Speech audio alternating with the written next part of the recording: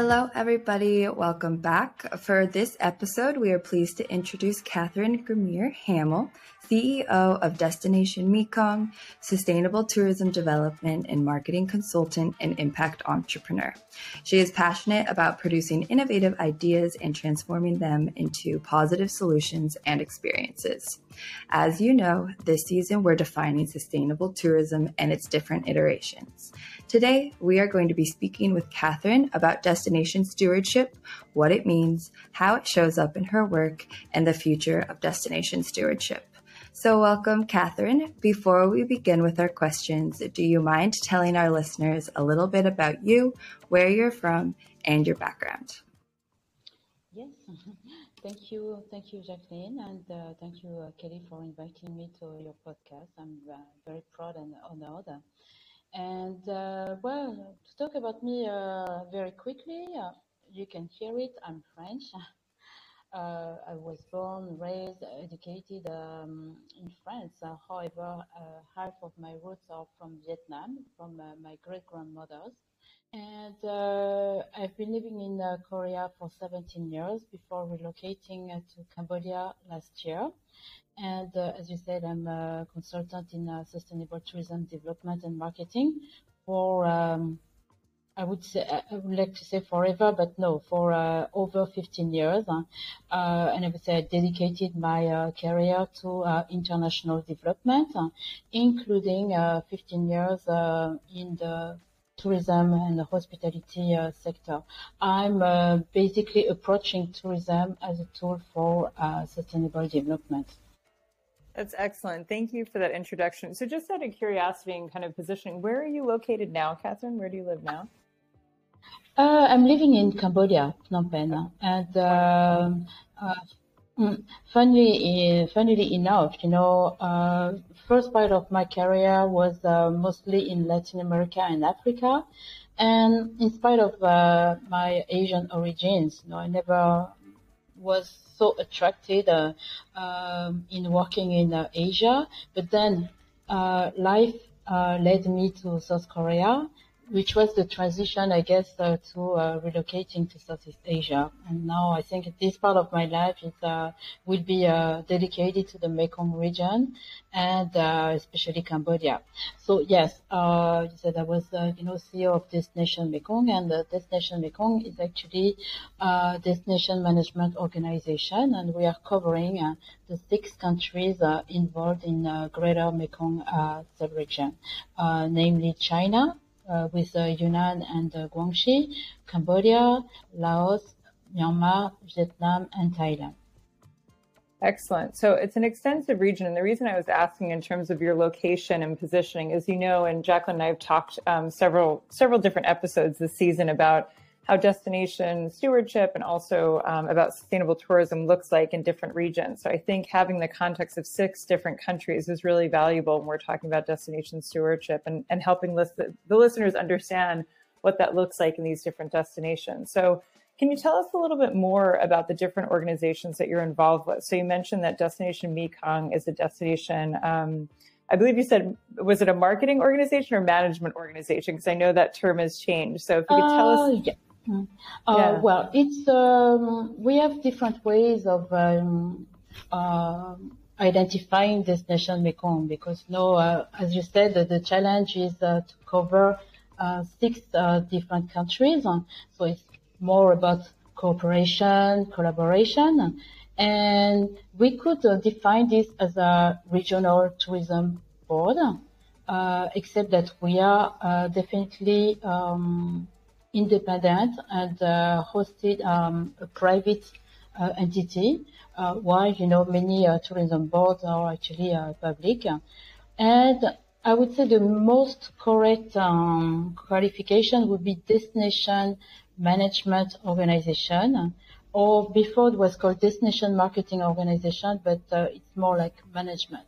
So we are dealing with the branding of the destination. We are dealing also with, marketing, exposure of the private sector, coordination of the private sector.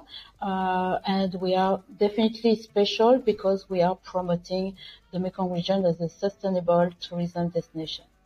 So that's what makes us special. And I would say in some ways, almost all destination management organizations should be promoting the destinations as sustainable tourism destination. I think it's not an option, should be really part of their DNA. So at least for us, it's part of our DNA. Just kind of a follow-up question to that, and again, out of curiosity for background and context. So, Catherine, what led to your initial interest in sustainable tourism? I know that you'd mentioned, you have a quite a varied background, and you certainly lived in different regions. But what drew you to this field? Well, first, because, I was always passionate about traveling. That's the first, I would say, reason. But the second reason is that the first part of my career was dedicated to international development in the field of environment. So mostly water, sanitation, waste management. And I was traveling a lot. And every time I was traveling, I was shocked by, the fact that the local communities and basically I was more into local communities, but of course definitely environment because it was my part of my profession. How, tourism was depending on these natural and cultural assets and human assets, but at the same time tourism was killing those assets. And I was fascinated by how many developing countries were depending on tourism for their development, but at the same time, tourists, and not only tourists, it was also the locals. We have to say, we have to be honest and transparent. That didn't care about, the environment, and so there was, some kind of there was an excitement about traveling, but at the same time, a lot of frustration and a lot of concerns that at this pace, very, very quickly, the destinations would disappear. And actually, I was more focusing on the places rather than destinations. So I was laid off by my company after almost 10 years of working with that company. It was a big group because they were no longer interested in developing countries. And that even, motivated me more, to see how I could contribute and how I could combine, my passion for travel and tourism with, those development issues. And at that time, there was the beginning of Millennium Development Goals, and then after the Sustainable Development Goals, but that's another story. But I was really into, promoting harmony, mutual understanding, peace, social justice through travel and tourism. That was a passion. And also at the same time, I was concerned about how the local communities could get access to very basic services like water services, drinking water, sanitation, because at that time, of course, rich countries were visiting poor countries, but what was the contribution? So I had this idea, a very strong commitment to, social justice, mostly. After my first experience, I decided to study for 1 year sustainable tourism in France. Then after, I was led to work, to live in Korea. And I was lucky enough, to work for STEP Foundation, which means Sustainable Tourism for Eliminating Poverty Foundation, that was established the same year I relocated to Korea under the initiative of the STEP initiative of the World Tourism Organization. Thank you for sharing that, Catherine. And again, I think your vast background and the different destinations and areas and organizations you've worked with really will help to us understand really what destination stewardship looks like globally. Jacqueline had been telling me that you're also, in addition to STEP and the other organizations like Destination Mekong, Jacqueline had mentioned that you're also involved with organizations such as Millennium Destinations, and I believe it's Heroist. So I'm just curious about what your roles are with those organizations, what they do, and potentially how they kind of intersect. Because from the sound of it, it looks like they're all kind of involved with sustainable tourism. So I'm just curious to hear about your involvement with them. Definitely. So when I was working for the STEP Foundation, basically the STEP Foundation was providing grants to support sustainable tourism development projects across the world, especially in sub-Saharan Africa, but also in Southeast Asia, and well, Latin America, Latin and Central America. And I was frustrated because first, after the fund is used, there was no continuation of the project, and also there was no exposure of the project. So it was all about monitoring and marketing. And so that's why, I was saying it's not a tourism destination because there is no tourist first. Nobody is aware. So a lot of money was spent, and at the end of the day, there was no connection between the travelers and the destination. That were mostly like places. So the idea started with a blog. I started a blog, to promote all those projects, to give them more exposure, and also to give more exposure to many new initiatives in the field of sustainable tourism. And the more, I was doing research, the more I wanted to share my insight and also to just to yeah, it was awareness raising, education, advocacy. So, but then after I thought it was not enough. I really wanted to go more on the business side. So first I became an independent consultant in 2014. And then in 2016 I started Millennium Destination. And Millennium Destination was basically a consulting and training company providing services, to help destinations and tourism businesses, to have more exposure. And I wanted to reward, their good,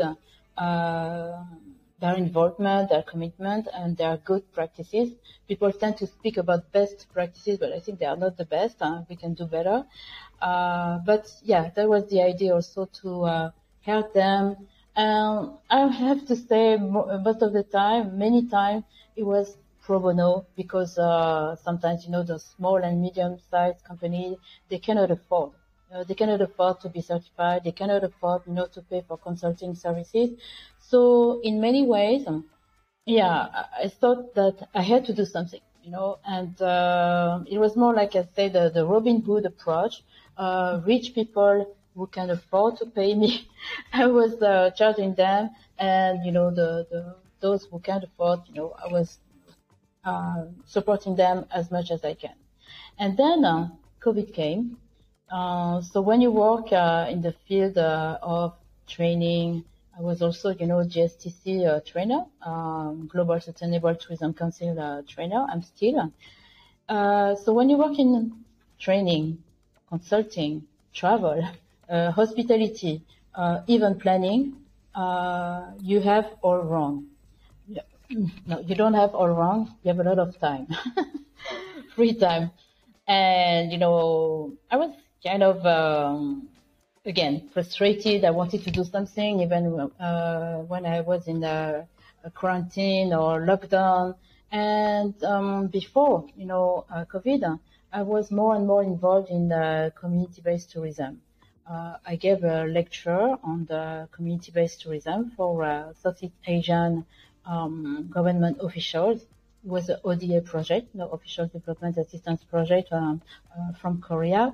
And I just realized that there was a lot of issues, again, related to community-based tourism. Why it failed and what could be the lessons we could learn from all those projects. And basically it was lack of monitoring, lack of marketing, lack of skills, lack of capacity building, lack of exposure, like a lot of things that at the same time new technologies could solve. When I was working for the STEP Foundation from basically 2005, 2008 to 2014, let's say right after 2008 to 2014, I just realized, that there was no monitoring of the results, no baseline data. Why? Because it costs a lot of money to reach those local communities because they were remote and it was very difficult to communicate with them. So a few years later, a decade later, I just found out that it was much easier through the new technology. So that's why I decided to start this platform, Heroes, which looks a lot like Ecomatic. And I would say it's not about competition. We need to have many platforms because, yes, if we want to touch those people, promote those experiences that are eco-friendly, sustainability committed to a positive impact on the local communities and the environment, we cannot have the same model of as the big platforms like Booking.com, TripAdvisor. Why? Because if we start to have this industrial approach, then you lose the quality, you lose the value, and at the end of the day, you lose your purpose. So the main purpose of Heroes, when I created this in 2019, was really to give exposure to those small micro business operators who cannot afford, to pay commissions to big platforms, who cannot afford to pay consulting services or marketing. Again, same story. And I wanted to give them, let's say, a gift. I'm not sure it's a gift, but from my side, it was a gift I wanted to give them during COVID because at that time, more than ever, first, many of them were struggling to survive. So it was out of question, to monetize my services. I had a lot of time. And at the same time, I trained myself, to use WordPress to create a platform. So in some way, I should thank them. So they gave me skills also. I also gained some skills in SEO and in a lot of areas that I didn't want to touch, but I was led to touch because, that was the situation. So Heroes, was created as a Korean startup and Millennium Destination, I would say, almost a social enterprise. Let's say it was just a small enterprise. And when I left Korea, I had to close the companies because it didn't make sense, to keep the companies in Korea. And now they are French associations. So you would say, why?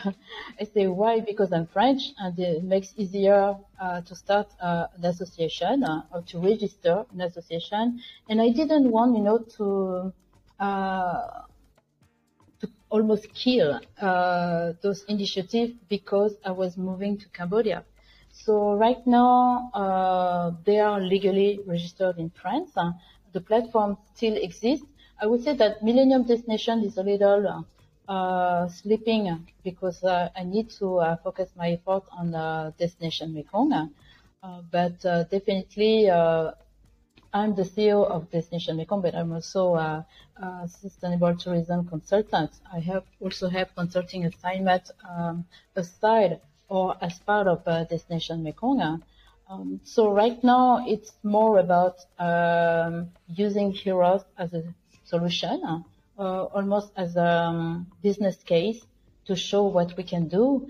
So that's why I was very happy to meet, to talk with Jacqueline and to see that I was not alone.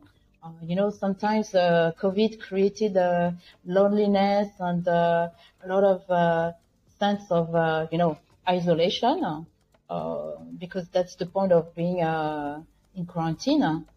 Now we are opening again and we see that in spite of being isolated and in some way restricted or even frustrated again, so many similar initiatives were born out of COVID. They were actually, already the brainchild of so many great people before COVID. But COVID gave us even more, this willingness to make things happen. And I'm so happy about that. And now I can feel that travel is resuming, probably not as big as before, which is not a bad thing. But now all those people that have been supported through these platforms and initiatives, I want to think that they feel more confident and maybe more resilient because they were supported at individual level sometimes, but they were not alone. They were not left behind, and that's the beauty of all those small initiatives. I'm not saying that heroes will save the world. Maybe I can have this ambition, but in another life. But all the people I met through Heroes, or even through Destination Mekong, are fantastic people, and I'm so happy that this part of my life now I can have my feet on the ground. I can really visit now all those eco-friendly experiences. I can experience those ecologies and everything, and I'm so thrilled about that. Sorry for the long reply.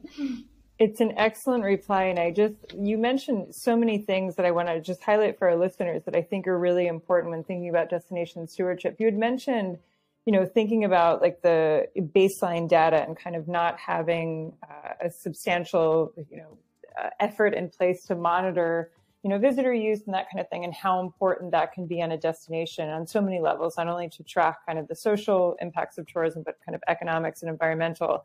I just wanted to highlight that because that's come up in several other episodes. And I think that when we're defining destination stewardship, and that's one thing Jacqueline's going to speak with you about next, when we're thinking about that, the idea of monitoring and understanding kind of the impact that it can have, and then the necessity of having that in place over time and having that baseline is really important. And I think that thinking about the idea of you can't really manage what you can't monitor. And so if you can't establish that baseline, it's going to be really hard to understand the influences, positive and negative, that tourism can have on a destination. So, Jacqueline, I'll turn it over to you because I know you had questions about destination stewardship. Absolutely. But before I get into that, I just wanted to go back to your point, Catherine, when you mentioned that our platforms look very similar, but it's not about competition. It's more about community and supporting these small and local businesses. And I just wanted to say that completely echo what you're saying. And that's why I felt that we connected so hard. We have been working towards similar goals and missions, and that's really just to utilize tourism as a force for good. And we have very similar, like you started as a blog that I did as well. And then also Southeast Asia, since I spent 5 years there, holds a very special place in my heart. So love the work that you're doing. And now that you mentioned COVID as well. Thank you. Now that you mentioned COVID, so now that we are kind of opening up again, especially in a region like Southeast Asia, it got hit so hard by the pandemic when it depends so much on tourism. So a lot of countries and destinations are going to need to start to implement destination stewardship. But this season, we're all about kind of defining that. So let's backtrack a little bit. And I just wanted to get your perspective on how you defined destination stewardship and what would that look like to different stakeholders, such as tourists, residents, business owners, and how are they all involved?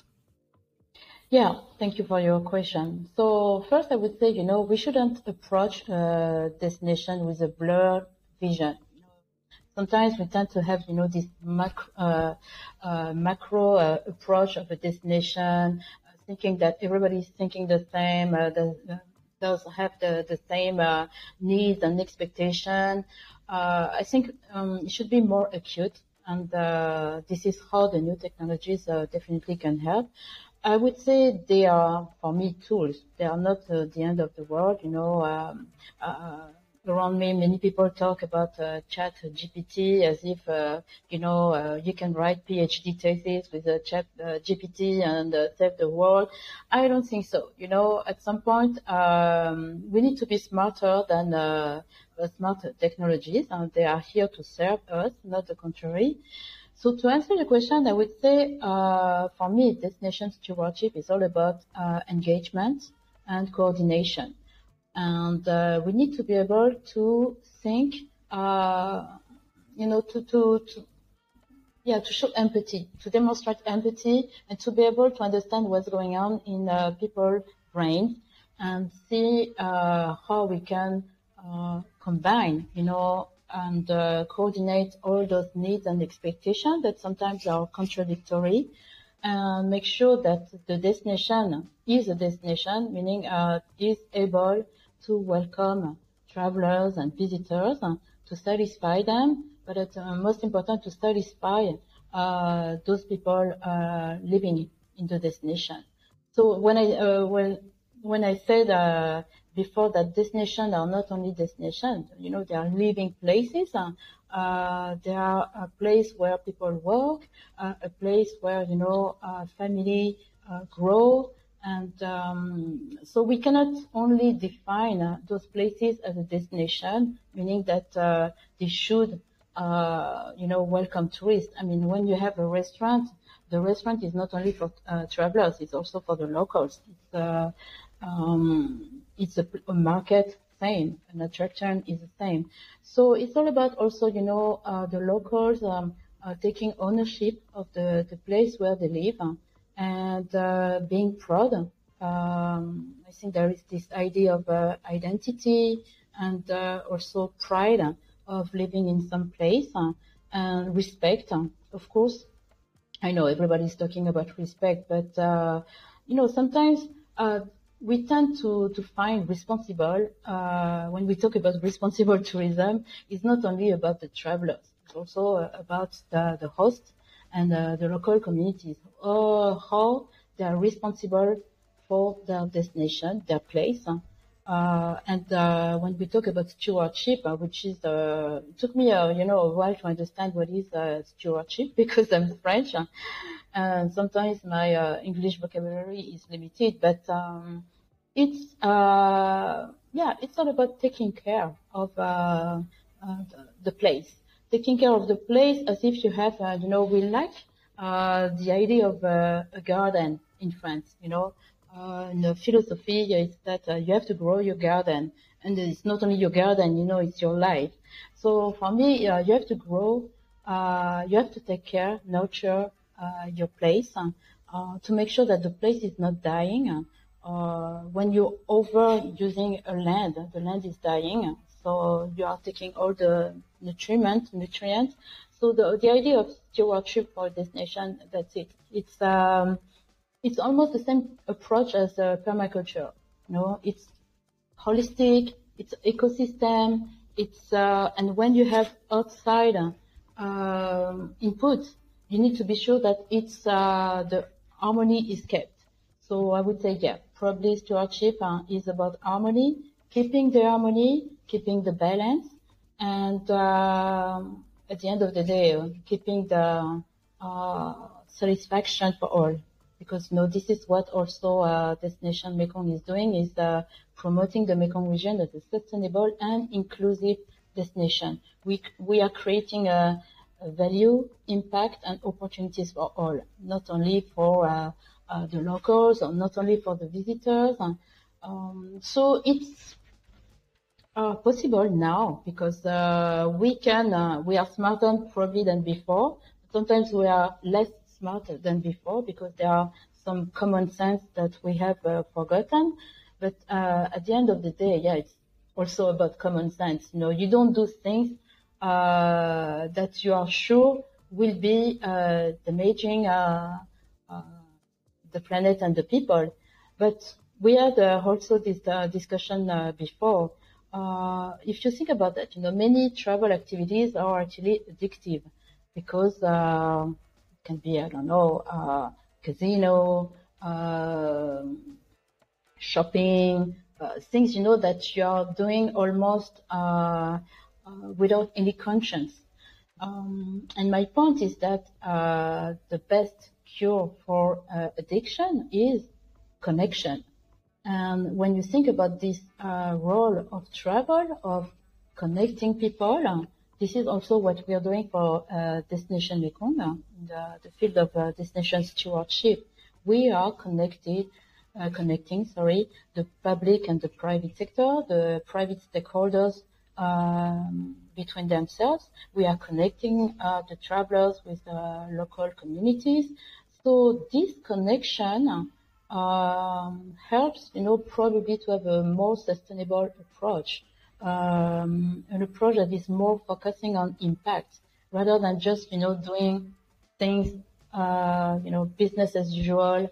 And as we discussed before, the hospitality industry is very conservative. People don't want to change, it's always like this. The way we measure the success of tourism and hospitality hasn't changed. It's all about quantities, KPIs. I'm not saying that KPIs are useless. They are useful. Otherwise, they wouldn't exist. But at the same time, we need to think outside the box to measure the success and the performance of especially a sustainable tourism destination. It's not about volumes. It's not about quantities. It's also about quality. It's about value. It's about years, how long people stay, and their interaction with the locals. How do you measure that? How do you measure this? The happiness of people that you are creating, and the good, the positive energy you are receiving. How do you measure that? And I think we should be again smarter than that and think about how we can measure that. Absolutely. Thank you. And that was a beautiful analogy when you compared destination stewardship with gardening and creating a beautiful ecosystem. An ecosystem, that word actually popped up in my mind as you were explaining everything, because it really is about building like a fluid community from both the community that the destination or the destination that the community is within, as well as the visitors that are coming to a certain place. So you did mention that it takes a lot of coming to the table, but for someone that might be looking to just like now get involved, or they're starting to begin their process into this destination stewardship and creating a more sustainable ecosystem or community, can you give us a few specific examples of effective destination stewardship that you've seen in practice? You can use either some experience that you've worked in or through Destination Mekong or on your own consulting. But just curious, like what that actually looks like in practice. Well, I would say personally, I don't have many good examples. I know that when you make a research based, destination management, and we have names like Copenhagen or other destinations, but sometimes maybe that's my approach. I think that no destination is sustainable first because it's a little arrogant. Or let's talk about greenwashing, when people say, I'm a green destination, I'm a sustainable destination, because the travel and tourism is involves a lot of sectors like transportation and accommodation and and many different very small, micro stakeholders that we cannot sometimes identify properly. It's all about, statistics and everything, and even, the tourism receipts and expenses. So I would say to define good practices, I would say, or good stewardship, yes, it's about practices, because sustainability or even destination management or stewardship is really into action. Even tourism. We talk about tourism activities that cannot be stored like a product. They are happening, and the moment they happen, they involve so many different stakeholders, and basically the tourism providers and the tourism demand, the travelers. So it's all about, again, practices. Good practices from the providers and good practices from the travelers. It's about education. It's about awareness. And I'm pretty sure that, all the reports I read even in 1 week, which is about 1,000 pages of report that nobody is reading, who can apply, those best practices? Sometimes it's so complicated and so, out of this normal world. And again, for the travelers, probably they shouldn't be too much held responsible. Why? Because when you travel, you don't want to be responsible. You want,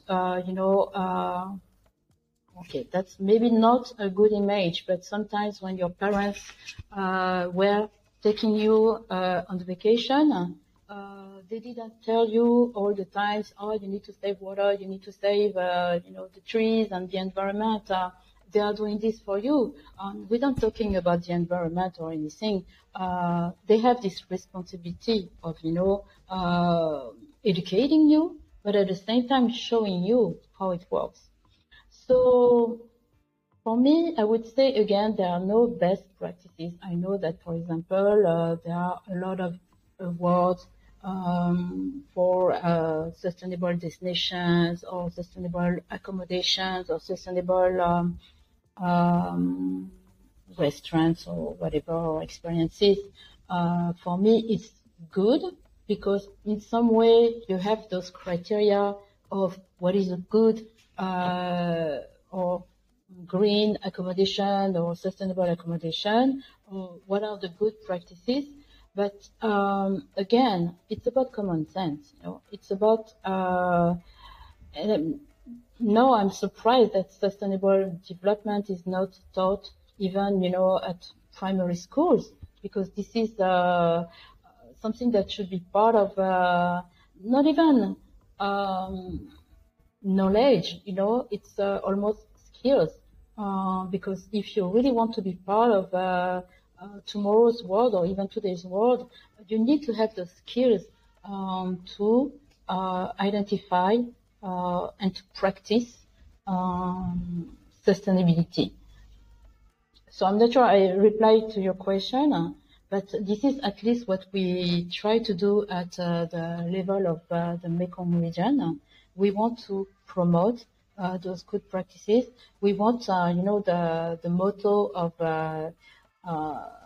Destination Mekong this year is Mekong in motion and Mekong emotions, because we believe that sustainability, not only sustainability, everything should be put into practice. It's good to have good intention and declaration and statement. No, you have to deliver on your promises, because branding is about promises. You need to show that we are doing something. So it's sustainability in action. And also it's about, when we say in motion and emotion, it's action and connection, as I said before. And again, practice. This is like golf. Again, another image. You become a golf champion if you practice.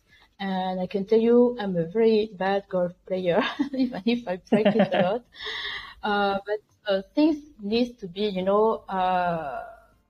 internalized. I mean, you are not doing sustainability because that will give you a good image and people will be happy. No, it's because it's good for you first, and things that at the beginning seem to be a little hard to practice will become automatic. We never know, that many things that we do as human beings as a reflex, that maybe cavemen and women didn't do as a reflex, because it was learning something. But the more you learn and practice, it becomes like part of your DNA, probably. Though recently, maybe you will cut it, but recently I wanted to watch again the movie Lucy with Scarlett Johansson. I'm not sure you know that movie, but I watched it recently, and it was about the fact that we are not using our full brain capacity, and only 10%. And so this Lucy played by Scarlett Johansson suddenly is reaching the full potential. In some way, it's opening, new horizons and everything, but it's also scary. It's we are not prepared to that anyhow. So what I mean is that there is a big room for improvement in human life and human practices, and at the same time we have no choice because I think we were just in a playground and developed, and it was so much fun, to consume, to produce and consume and produce and consume. But the resources are limited, and I would say the interest is also limited. I mean, the interest of over shopping and over. We could see that, also during COVID. At some point, well, personally, I don't want no judgment. I don't like, shopping, because at the end of the day, it creates even more frustration. So, and I think you guessed it, frustration is poison for me, and I need to solve that in action. So this is probably what I would like to say. To answer your question, because I didn't answer your question, is I would say it's all about practice and doing what you are saying you are doing. Deliver on your promises. You absolutely did answer the question. I think that gave us a lot of insight. I absolutely agree that once you practice this, thinking about environmental, kind of economic sustainability, like buying and supporting local, and then how if, the choices that you make at a destination level, whether from the tourist perspective or, again, from the business perspective that you mentioned, once you practice that enough, it becomes a habit. So I completely agree. And I think that's excellent advice of how a destination can move closer to being more sustainable. And on the flip side, empowering, tourists to think that way too. So you definitely addressed it. So no worries there. So just out of curiosity, I'm curious to hear what your perspective is on how destination stewardship may evolve in the future. Where do you see it going in the future? Well, I would say first, I think that they will evolve in a more, I wouldn't say sustainable again, in a more caring way, rather than just being not confident enough, to think that they need to prove that they are better than the other, that they have more visitors, and but at the end of the day, they don't even know who are the visitors. I think it's important to understand where they are coming from. Are they families? Are they students, business people? Of course, there are some statistics, but sometimes we don't use those statistics. We don't use percentages enough, to understand, the proportion of people who do this and that. And sometimes it's a little, again, we tend to say, okay, the travelers now, they want off-the-beaten travel experiences, unique experiences. They want to have a better impact on the local communities. Of course, they want everything. They want to be good, basically. Everybody wants to be good. But at the end of the day, when you see people on the ground, again, it's totally different. So there should be also, surveys during the experience and after the experience, and much after the experience to understand what people, remember, what is their memory of the destination, what they like most, and reviews again. People tend to focus too much on reviews, but when you are super happy, you don't say that. You are just happy. Or you talk to your family and to your friends, oh, I had a great experience. And sometimes there is the bragging effect. You tend to tell people, oh, that was great, while you felt miserable all the time. But when you are not happy, you tend to be super negative and insist on that was horrible, that country is horrible, people are horrible. And you cannot generalize, and but people say, oh, I trust you. That's the power of influence also. I trust you, I will never visit that horrible country. End of the story.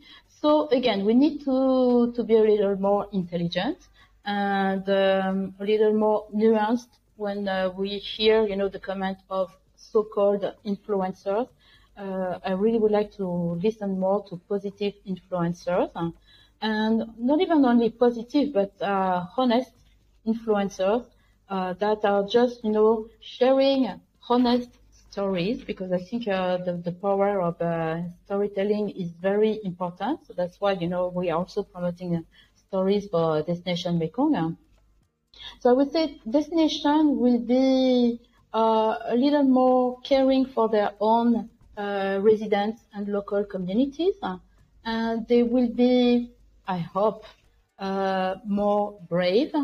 When we talk about outside the beaten track, I expect them to be a little more adventurous or to think outside the box, innovative. Yeah, that's the word. And creative also. Because, again, personally, I think I don't want to visit places where everybody is going. And I'm no longer young, but I feel young. And so sometimes, it's very comfortable to put people, these are the Gen Z, these are millennials, these are, the seniors. Silver economy. I don't know where I am, but nobody wants to be, in a box. We know for sure that there are so much diversity. So this is also, again, to talk about Destination Mekong. The Mekong region is unique and diverse. And of course, there are common traits because you can brand the Mekong destination as an attractive destination, a single destination, because you have this warm hospitality, great food, you have nature, culture. It's it's the smile. And I think Jacqueline, you can relate to that. And this sense of hospitality that could be an example for other destinations, because it's not all about shopping mall and everything.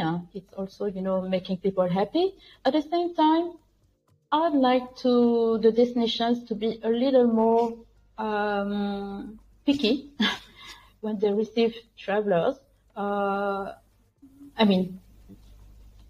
We should not, promote always the same type of travelers that we know for sure are not good for us. And I will not name any nationality or people. They will recognize themselves or no. What I mean is that we know that some travelers and visitors are definitely not good, but we close our eyes because, it's not us, to prohibit this kind of travelers, but yes, it is. If you are really caring about your people, children especially, or vulnerable people, you have to be a little more picky about the people you receive, because you definitely know that some of them are dangerous. And so I like them to stop closing their eyes. I like also the travel community, to identify those people and to alert authorities, because they are not. This is not their job, to act as policemen or women. But at the same time, I think that yes, we need to think about this approach as a family approach, and this is a word that is very important in the Mekong region or in the world, family. And it's extended family, I'm not talking blood family, but if we are thinking of as a family, like you receive family members, those family members should care about you. They should care about, this is the image I often share. When you invite friends or family members in your home, you expect them not, to eat all the food in the fridge and destroy your place and leave nothing. No, usually. And that's, what I would like from the destination, to have this approach of, hey, by the way, do I need those people? Do I really want to have those people at my place? Of course, it's a human right, and it's a free circulation of people. But that's also, I would say, the role of branding, of attracting the people, and marketing, attracting the people who care and people you want to receive. And I think it's the basis of marketing, actually, to target those people who care and can contribute to your development and sustainable development, ideally. Amazing. When you said family, I loved that because I think that that's why travel is so important to me. It's not only helped me develop a more personal relationship with myself, but it's also allowed me to connect with so many amazing people around the world and build a connection and a community that feels like family. So with the destinations, also something that I was thinking of when you were speaking is that just equally as it is that, like you had mentioned, how there needs to be respect from both sides, from both the destinations and the visitors. I think that a lot of education and awareness needs to be created in this space, especially from the destination side. And some examples that I've seen while traveling in Southeast Asia actually has been initiatives like printing posters on how travelers can be more respectful for the culture. So I think little efforts like that can go a long way. And it's interesting to see destinations take approaches like that. Last question that we have, and I know that you said you want to focus on more positive, but we're going to start off with a slightly negative in line with our podcast name. We just always ask, what is not welcome to you in the world of sustainable travel? Because our podcast name is You're Not Welcome Here. So what is not welcome in the world of sustainable travel, but then going on to more of a positive spin, what do you want to welcome here within the sustainable travel space in the years to come? You mean as a travel professional or as a destination? Whatever way you interpret it. Okay. I think in general, if I was having a party, tourism party, I would not welcome people full of arrogance and full of themselves. People who are just about me, myself, and I. You touch a very interesting point because, traveling is very good as an individual level, I know that travel can really help a lot of people who have who are experiencing, depression, or even who wants to just to be happy, to discover the world and achieve their life purpose and everything. That's not the point. But those people, who are treating other people not as human beings, I don't want to have them. I think at some point also,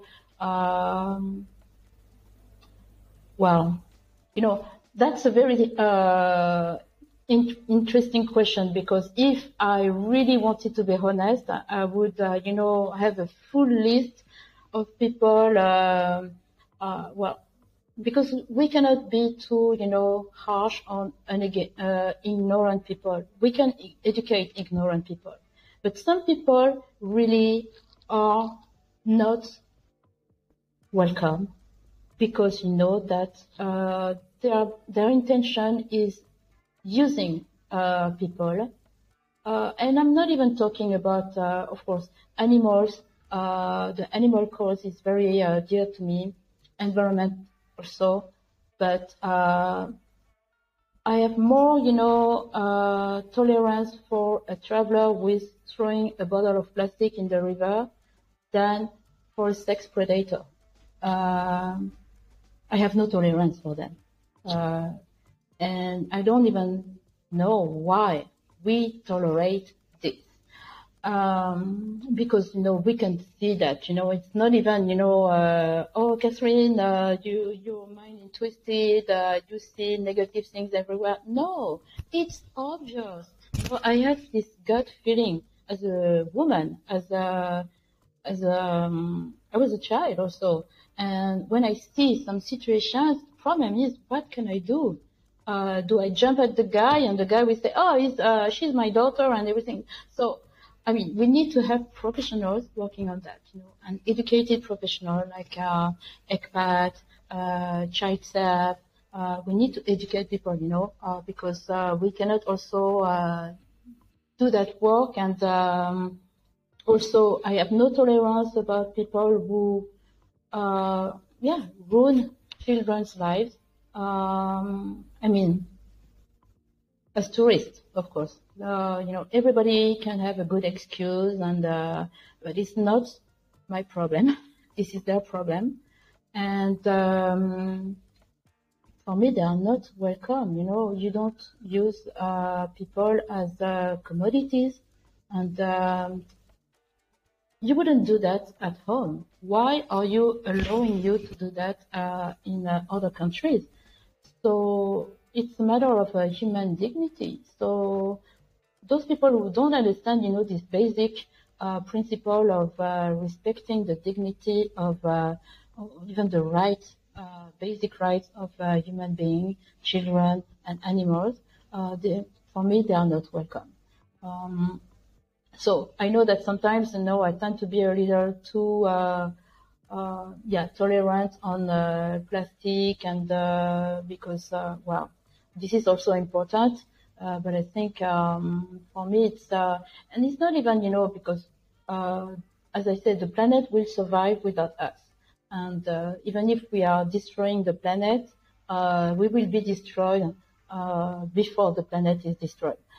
The thing is that we have this life experience, and if we are not able, to do something meaningful out of that, in some way, I believe in karma. Then the future life will be miserable, and of course, everyone has a role to play. But at the end, we want to achieve something, and we are not a beast, anymore. We need to be a human. So yes, many people, as you, to answer your question, are not welcome, and they can just stay home, Well said. I completely agree. So that's very helpful, Catherine. I think in that answer, you also highlighted what is welcome. So on the flip side, you also highlighted some practices and types of people that are welcome. So if our listeners wanted to connect with you, what is the best way to go about finding you? Is it best on LinkedIn, or is there an email, or is it through your Destination Mekong website? What's the best way to connect? I'm just laughing because people tend to Google other people. So I think that the Very best true. way is to Google me. Or to use, we need also to be aware that first, not everybody has a computer. But those who have a computer and the internet connection can Google me. And, I think I'd be happy, to meet good people like you by chance. And the best way is LinkedIn, I would say. But even if, real life encounters are the best. And that's why, travel is so important. But I also tend to believe that the universe, is connecting people naturally. So the people will be naturally connected to me, if not in this life, maybe in the future life. But to talk about this life, yeah, I think the best way is social media. So either LinkedIn or Facebook. And those people who are not in those social media, well, let's hope that, universe will connect us. All right. Well said. Thank you so much for your time today, Catherine, and the wonderful insights into destination stewardship. This was a really exciting conversation. So for more information and resources about today's episode with Catherine, please visit the You're Not Welcome Here podcast.com. And despite the name of the podcast, remember that you are always welcome here. Thank you for tuning in, and we look forward to seeing you next week. Great podcast. Thank you so much. Thank you. Bye.